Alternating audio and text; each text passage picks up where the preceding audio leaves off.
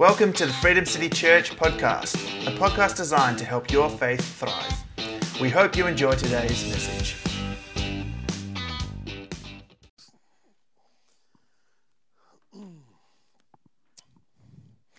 Kind words. Thank you, Eddie. Just sorting out old school. That's how I do it. Right.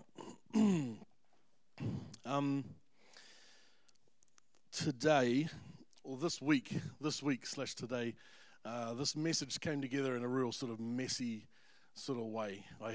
This happens often for me where, like, I'll be sort of starting to think about it 2 or 3 weeks ago, and then I'll sort of get like a bit of a, that's sort of what I could speak about that. That's really cool, or that's interesting. That's on my heart at the moment, and so that'll tick away, and I'll rewatch some podcasts and study in and sort of start getting into it, and it'll sort of adapt a little bit, and then I'll shift over here, and then I'll get a new idea, and then I'll talk to Stu about something, and it'll dart over this way, and then talk to someone else.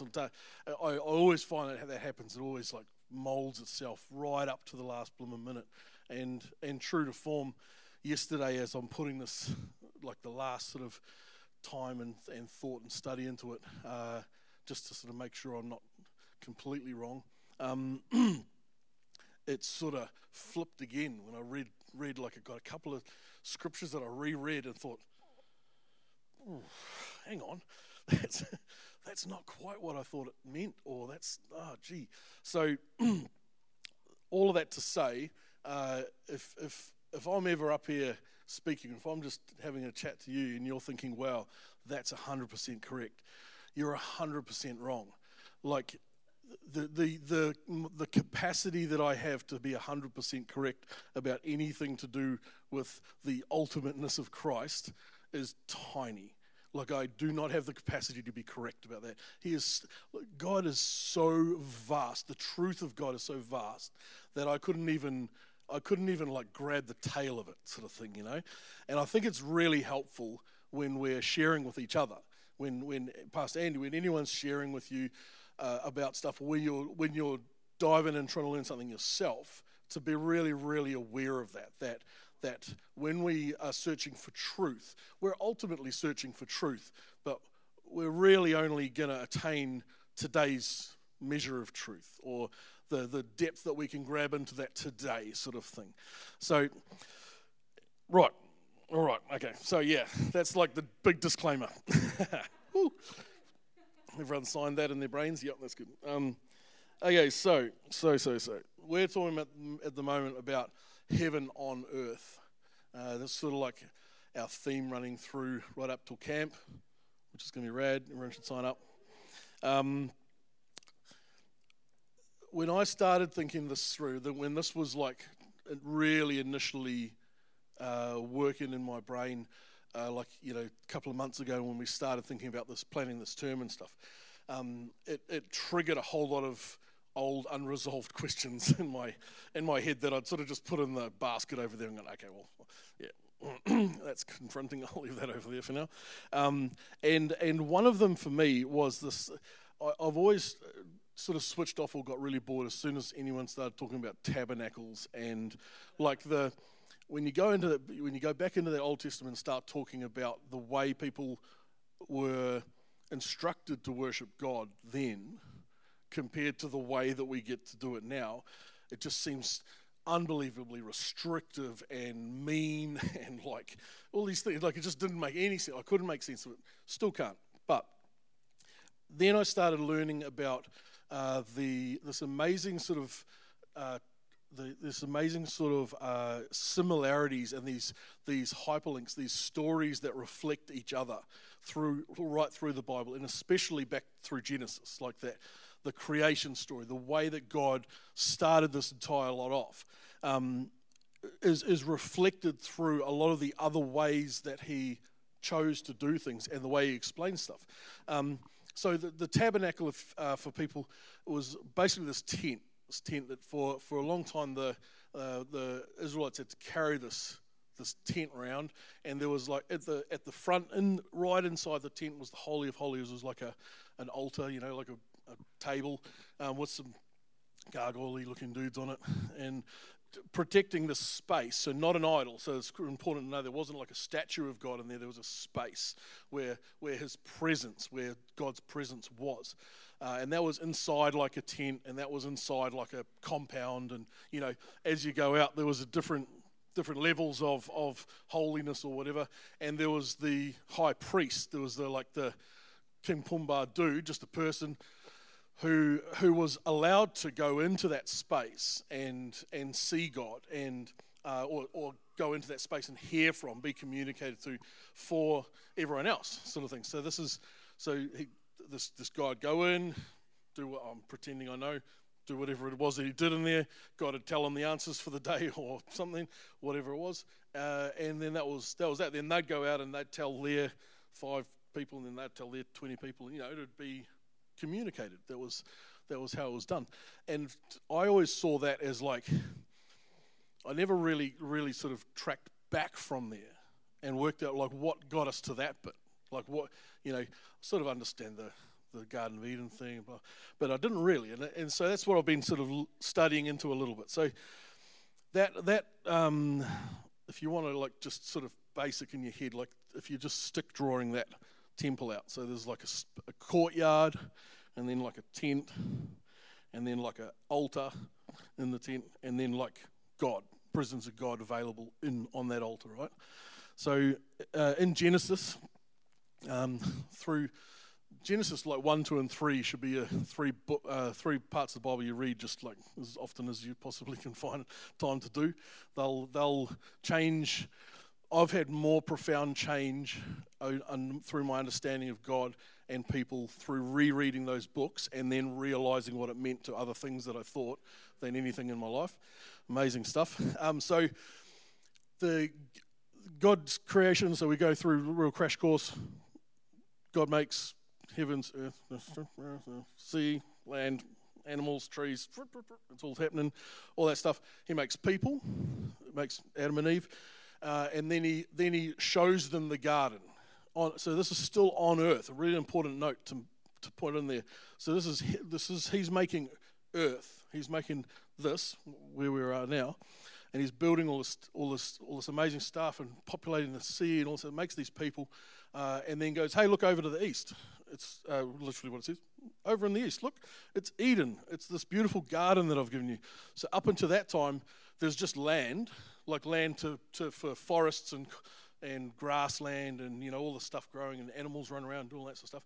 And then he created the space that was more for people, like more for humans, this place where they could just walk with him, and it was this restful, calm, beautiful place with fruit trees and things like all this stuff that was so much more designed for the way that he wanted a relationship with us to work, right? In this beautiful place, in this place of beauty sort of thing. And so anyway, that happens.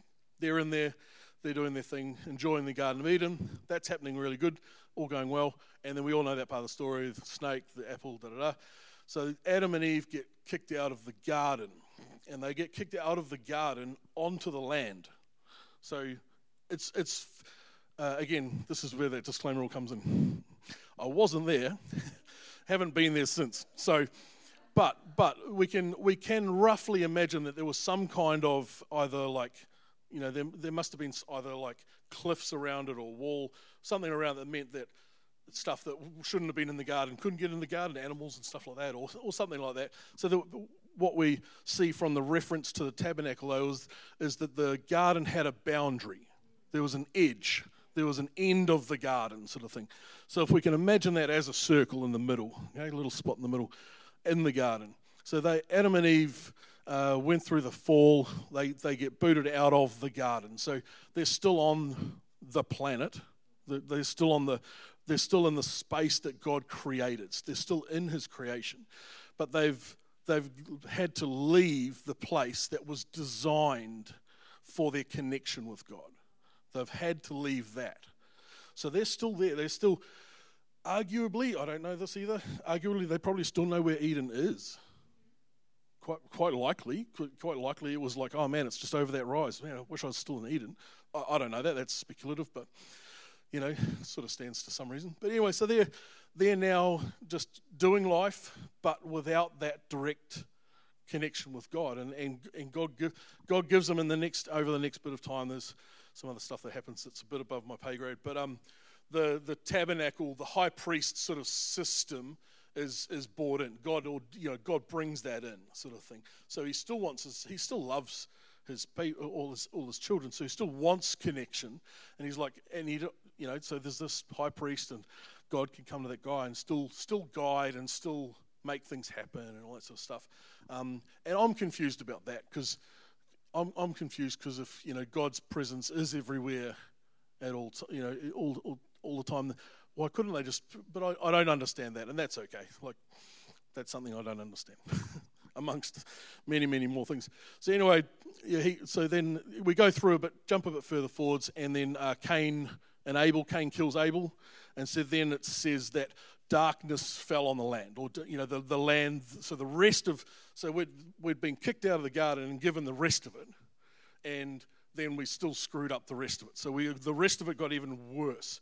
So we've fallen another peg down from not from all sorts of other things, but from our ability to connect with God, our ability to have intimacy with God. We keep moving away from that. That's the thing that's missing, and gets further missing further away, whatever. So then, a really interesting story to go and read about and study into is Melchizedek. He's a real interesting character, not very unknown. There's been a couple of real interesting books written on who they think he probably was, and that, but he's just this unknown king that Isaac is going through. Sorry. Anyway, when you go home, and obviously today cancel lunch and read all about Melchizedek, you'll find out. But I think it was Isaac, but it was this guy who was traveling along, and with his whole big army and all his people and stuff. And so Abraham. It was Abraham. Yeah. So Abraham's cruising through, father of many. He's got this massive big army of tribe of his family and all this stuff. And they used to literally travel with thousands of people and goats and cattle, and the whole thing would be moving along the place. And he gets to Melchizedek's kingdom, or place that he's in charge of. And it doesn't say that much, except that Melchizedek welcomed them and made this massive feast for his whole army and his whole family, for everyone, and looked after them and really lavishly treated them well, really, really well. And Abraham was just super, super grateful. And that's actually the first time the 10% thing's mentioned, the tithing. So Abraham gave him 10% of everything he had to Melchizedek. And then that's the last thing you ever hear of Melchizedek. But Melchizedek was the start of this idea of where a way to reconnect up, sort of thing. Like, it had been cancelled down. We'd been pushed out and out and out and out and out. And then Melchizedek came in, and there's this weird sort of there's a weird way that he communicates with Abraham that's not common. It doesn't make much sense, but it seems like Melchizedek knows something. You're like, how did he think of that? Why was he that nice to that guy? It was just this odd response to a guy with a way bigger army and way bigger resources than him. It's a really weird response up until then, to feed him and to look after him and stuff, and then see him on his way. So it's this weird little pivotal moment that I don't even know. The couple of books that I skimmed through, sort of suggest that that's where we start to wonder about who's going to be this priest, who's going to be connecting us with God now, sort of thing. But that's a good search if you want to go and have no answers. It's a real interesting one. But so anyway, so that happens, and this is common now. These big tribes and big families are just, people are growing and going out into the world, and populating the world and all that sort of stuff. And then along comes this dude Jesus, this guy that we haven't they've been promised this. The Israelites have been promised this guy and this priest, this high priest that had saved them, sort of thing. And what they'd known up until then was these priests that were like ordained by, or like just basically appointed by the Israelites, and that high priest would be the guy that goes into the tabernacle and does the thing and comes out and tells people what to do and rinse and repeat sort of thing. And that was what it was. That was what a high priest did. That was job description, and from their perspective, there was this Jesus guy going to turn up one day, this high priest one day that had saved them from oppression and saved them from all this other stuff, but not. It didn't say he was going to save them from the high priests. That wasn't what they were expecting, sort of thing. They were expecting to be saved with, some dude with a big cool sword or something like that. More like a He-Man or something like that. And so then Jesus turns up, starts doing his thing, and Jesus is going around like just any day of the week and whatever he likes, like healing dudes and forgiving people of their trespasses and sins and stuff, and just doing all the stuff that was just straight up the job description only of the high priest. Like that was their job. That was what they did. And no one else did it. Definitely no one else did it, because why would anyone else do it? They don't have a connection with God. They don't have that like God can't say, oh yeah, that guy's all good. You can forgive that guy. They've never heard from God except through this high priest guy, some old dude in a robe, And so effectively, that's what Jesus was crucified for, is pretending, in their view, pretending to be the high priest. And the high priest, which I can't remember his name right now, but the main high priest that did that sentenced him, he was taken up against the judge in those days was the priest as well, and he was the one that sentenced him to death, and so then Jesus is crucified, we all know that story, and rose again in salvation, and now we live in this end of that thing. And so up until that moment of salvation, that's been a difficult thing for me to understand. It doesn't make much sense to my life. Like it doesn't relate. I can't relate to that. I can't relate to needing to seek someone out to find God. It doesn't, it's a hard concept to come around, because I've been brought up in Pentecostal sort of style church my whole life.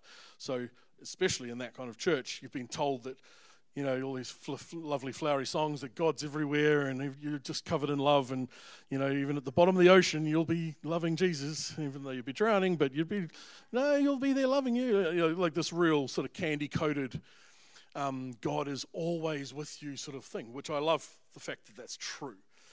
But it doesn't help understand this massive space of time where it wasn't true. It wasn't people's experience, and it wasn't what people expected even. I find that weird to think of going through my life not expecting God to be with me. That's a real strange thing for me too. Like it's become so second nature to expect this experience to be here, to be happening. It's like it becomes probably less special to me if I'm honest.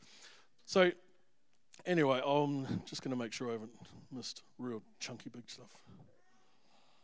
So Jesus doing all that stuff outside of the standard patriarchy high priesthood thing was just super controversial, and it messed everything up. It messed up how the Romans had learned to deal with the Jews because of how they've got an order.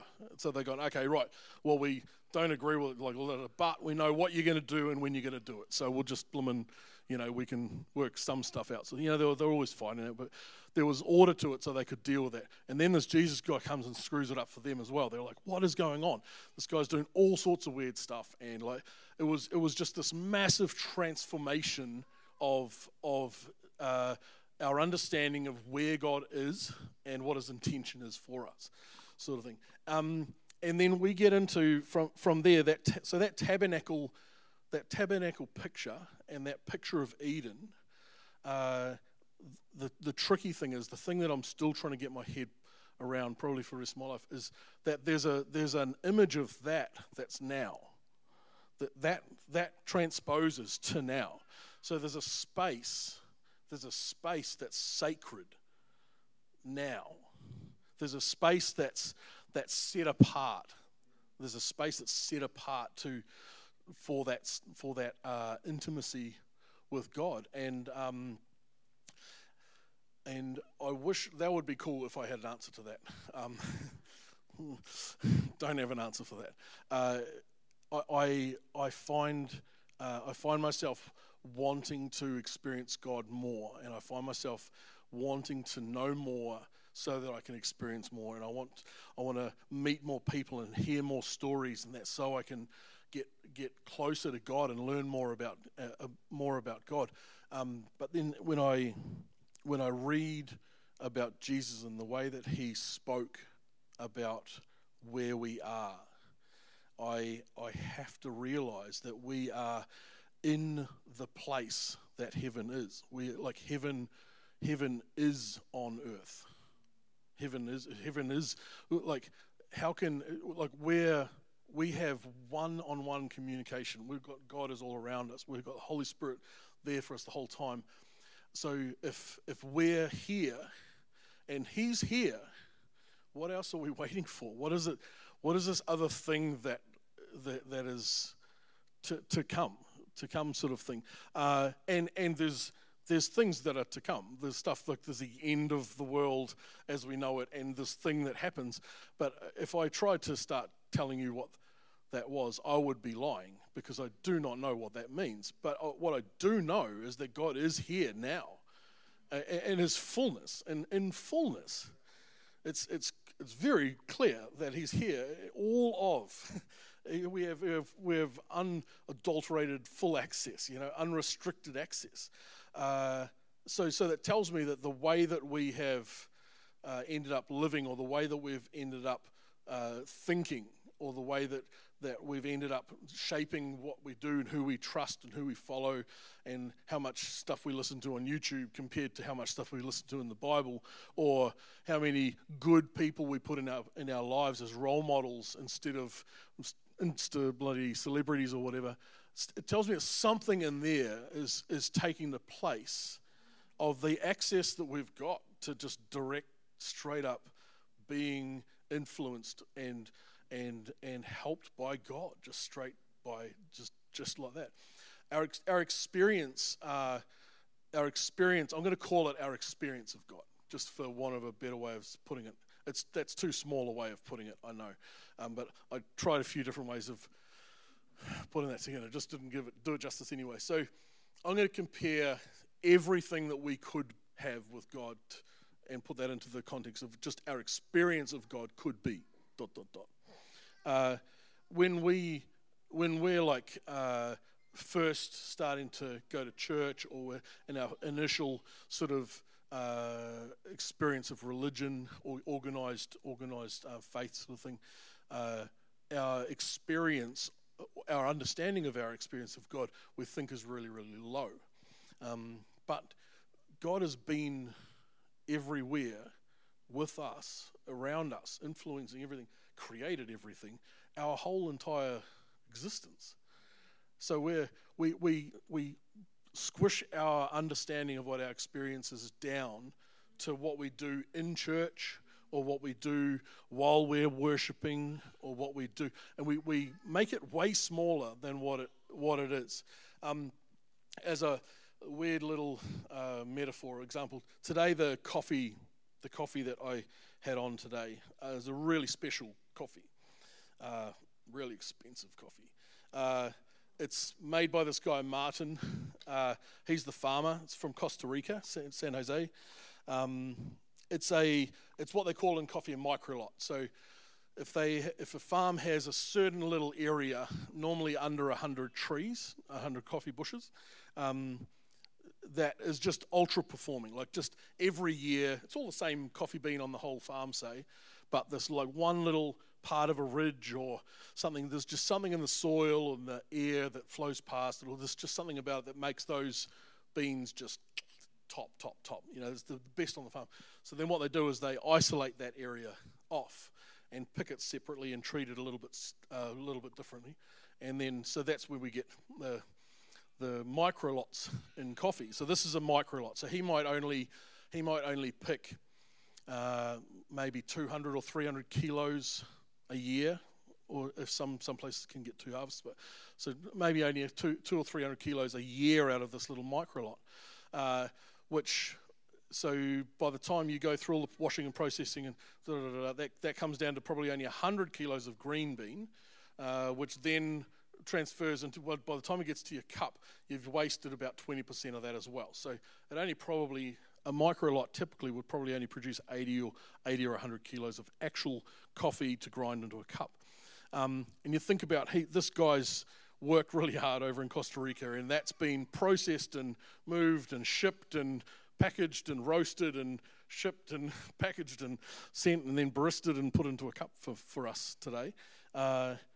That's a lot better experience. Like hugely, it's a 1,000 times better experience than if you went down to Macca's and got a flat white. Okay, I think even if you don't like coffee, we all understand the metaphor that we're putting together here, sort of thing. But the difference in experience doesn't matter at all unless you understand the vastness of the experience. So like until right now, even Stu and Andy did comment on, oh, this is good today, this is real nice today. So a few of you might have gone, this isn't too bad, this is a bit different sort of thing. But now you know Martin, you know this guy Martin, you've heard the story, you've heard the depth of this experience. So it's increased your awareness or your reactions, and it's deepened your experience. So the lesson, I suppose, what I'm trying to put together today is that the experience of God is effectively boundless, endless, depthless.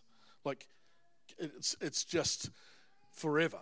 And our experience of that, though, is only as deep or as wide or as vivid or as imaginative as we'll go, as we'll be willing to go.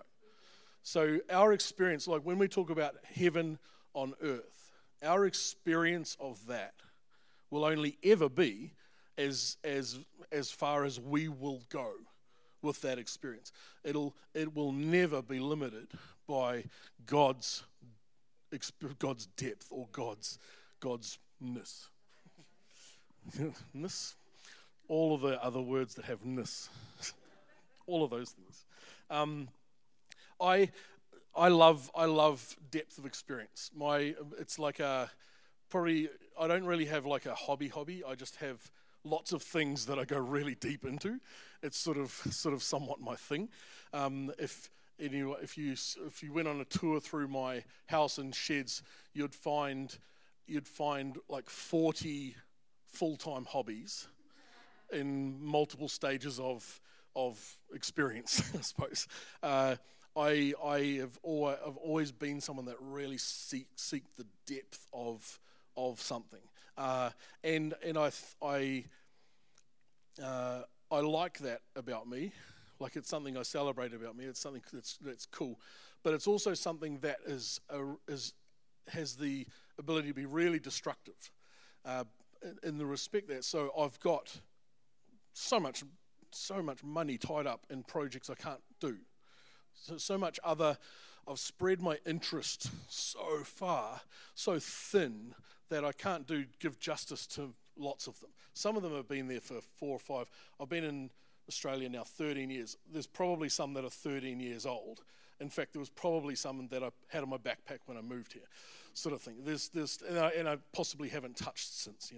I've travelled heaps to learn about coffee. I've done courses all over the world on coffee and stuff, and it's one of my real passions. But I still have all these other things that are still passions, and I want to go deeper. Oh, I really want to learn about that thing or whatever it is that stop me going even further into this. I've had some amazing opportunities that I have turned down in coffee that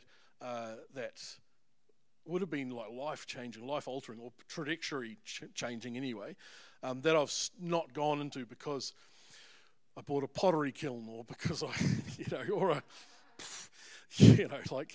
I live on my own in a little house just down the road here, and I got into baking sourdoughs, having a starter and making bread.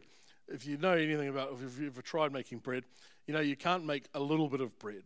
The minimum is like one massive loaf like this. I eat that much bread in like 2 weeks. But to keep a starter alive, you've got to basically make a loaf of bread every 2 days. So there was about like 8 months where I had at least at any given time like 5 or 6 loaves of sourdough in my kitchen in a pile. And anyone that came anywhere near my house had to take like bread home. Fun, like super fun. Like I don't like, I'm not angry about that. I don't feel sorry for my ability to make bread. But it took away, like for anywhere you put your focus, it takes your focus away from something else. You can't have dual focus, or actually, I hope not. That'll be a weird eye thing, right? But you can't put all your real strong focus into lots of things. It just waters down your ability to really remember it or think about it or like experience it or whatever it is. And I'm realizing slowly that's probably my biggest hurdle with experiencing God and loving God more and learning more about God and just being with God more is my tendency to want to experience lots of different things all the time. Where if I slowed it all down a little bit, if I just slowed down a bit and concentrated on and just really focused in on like this tabernacle space. You walk, you pull the curtain back and you walk in, and as you walk in, the curtain closes. The curtain closes behind you and you're in a different place. You walk into the presence of God. You walk towards God, and then you just whatever happens in there. Like I'd like to probably I'll end really shortly anyway, but I'd like to probably put out a suggestion / challenge, I suppose, and this is the one that I came up with for myself a couple of weeks ago as I was thinking this through. I want to find more time to just walk in and sit with God and experience God and stay in that space and find ways to make that a priority in my day, in my week, because it's there for us. It's sitting there. God's presence is there the whole time. And the amount of time that I spend focusing on anything else is disappointing. So, yeah, I think I'll just like to pray, if that's all right. And this is a great area of discussion to chat with your mates and stuff, because it's just an easy truth. I think everyone knows that God wants to be more in our lives, and everyone knows that we want God more in our lives. But it's that transition over to making that space, making that time, programming that into your day, walking through those curtains and stopping. So, Father, thank you that throughout all of time you've made a way to be in our lives. Even though some of the ways we look back and get confused and just don't understand why. But God, we thank you that you did make a way. You always did, and that your plan was always for connection and for reconnection. And Lord, I thank you that as a group of people here today, that we'll stop more often and enter your presence intentionally. That we would stop more often and intentionally experience you and sit and listen and wait and just enjoy the depths of your being, of your presence. And Lord, I pray that you would help us to find creative ways that works as well. Find new spaces, find interesting ways to experience and learn and hone off you in our day, in our busy schedules, in our anxieties, in our loves, in our hardness, in our struggles, that you would still help us to find you, find your glorious presence, find your peace and your stillness, Father God, your guidance, your hand. And Lord, we just thank you so much. Thank you that you've made sure that there's a way, that for all of us, every single individual person, that there's a way. We thank you so much. Amen. Thanks for tuning in to the Freedom City podcast. If there is any way that we can help you survive and thrive in your everyday life, we'd love to connect with you. If you'd want to know more about who we are, just head to www.freedomcityfremantle.com. Until next time, take care.